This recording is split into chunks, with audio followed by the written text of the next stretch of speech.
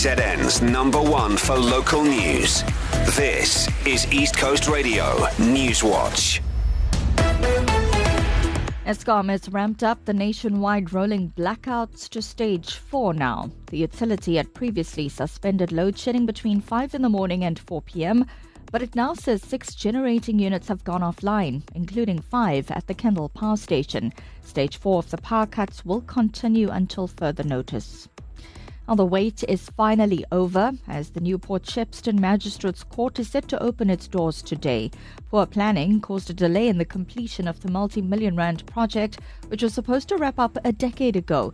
Justice and Constitutional Development's KZN head, Pat Mudley, says the first contractor who was awarded the project went into business rescue in 2018.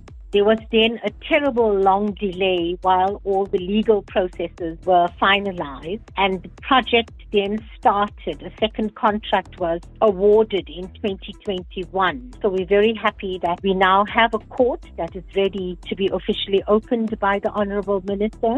Woodley says they've been waiting for this moment for a long time. New Court is a truly magnificent building. We have 16 courtrooms. There's 1 high court, 6 district courts, 3 regional courts, 2 sexual offences courts, 2 civil courts, 2 family courts, and we also have an equality court. So the judge president has also asked us to see whether there are other courtrooms that we can make available for the High Court, because as you know, our Durban High Court is currently under renovation. KZN Premier Namusa Dube says around 10,000 young people will be given training to learn how to manufacture solar panels and geysers.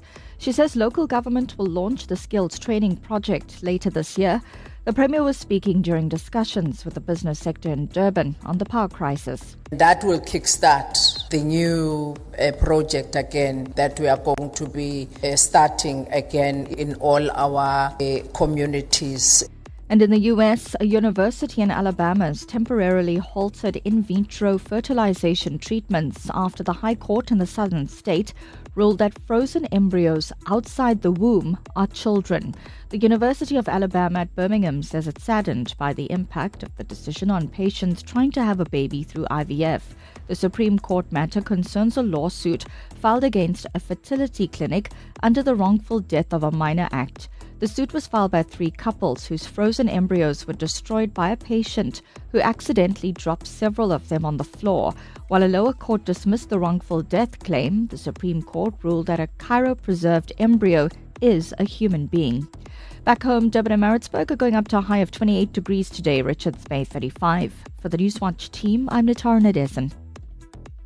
And coming up in your sports, Arsenal, they've lost their away leg in the Champions League against Porto. Liverpool 4 points clear at the top of the Premier League. And the Springboks are set to kick off their 2024 season at Twickenham against the Welsh.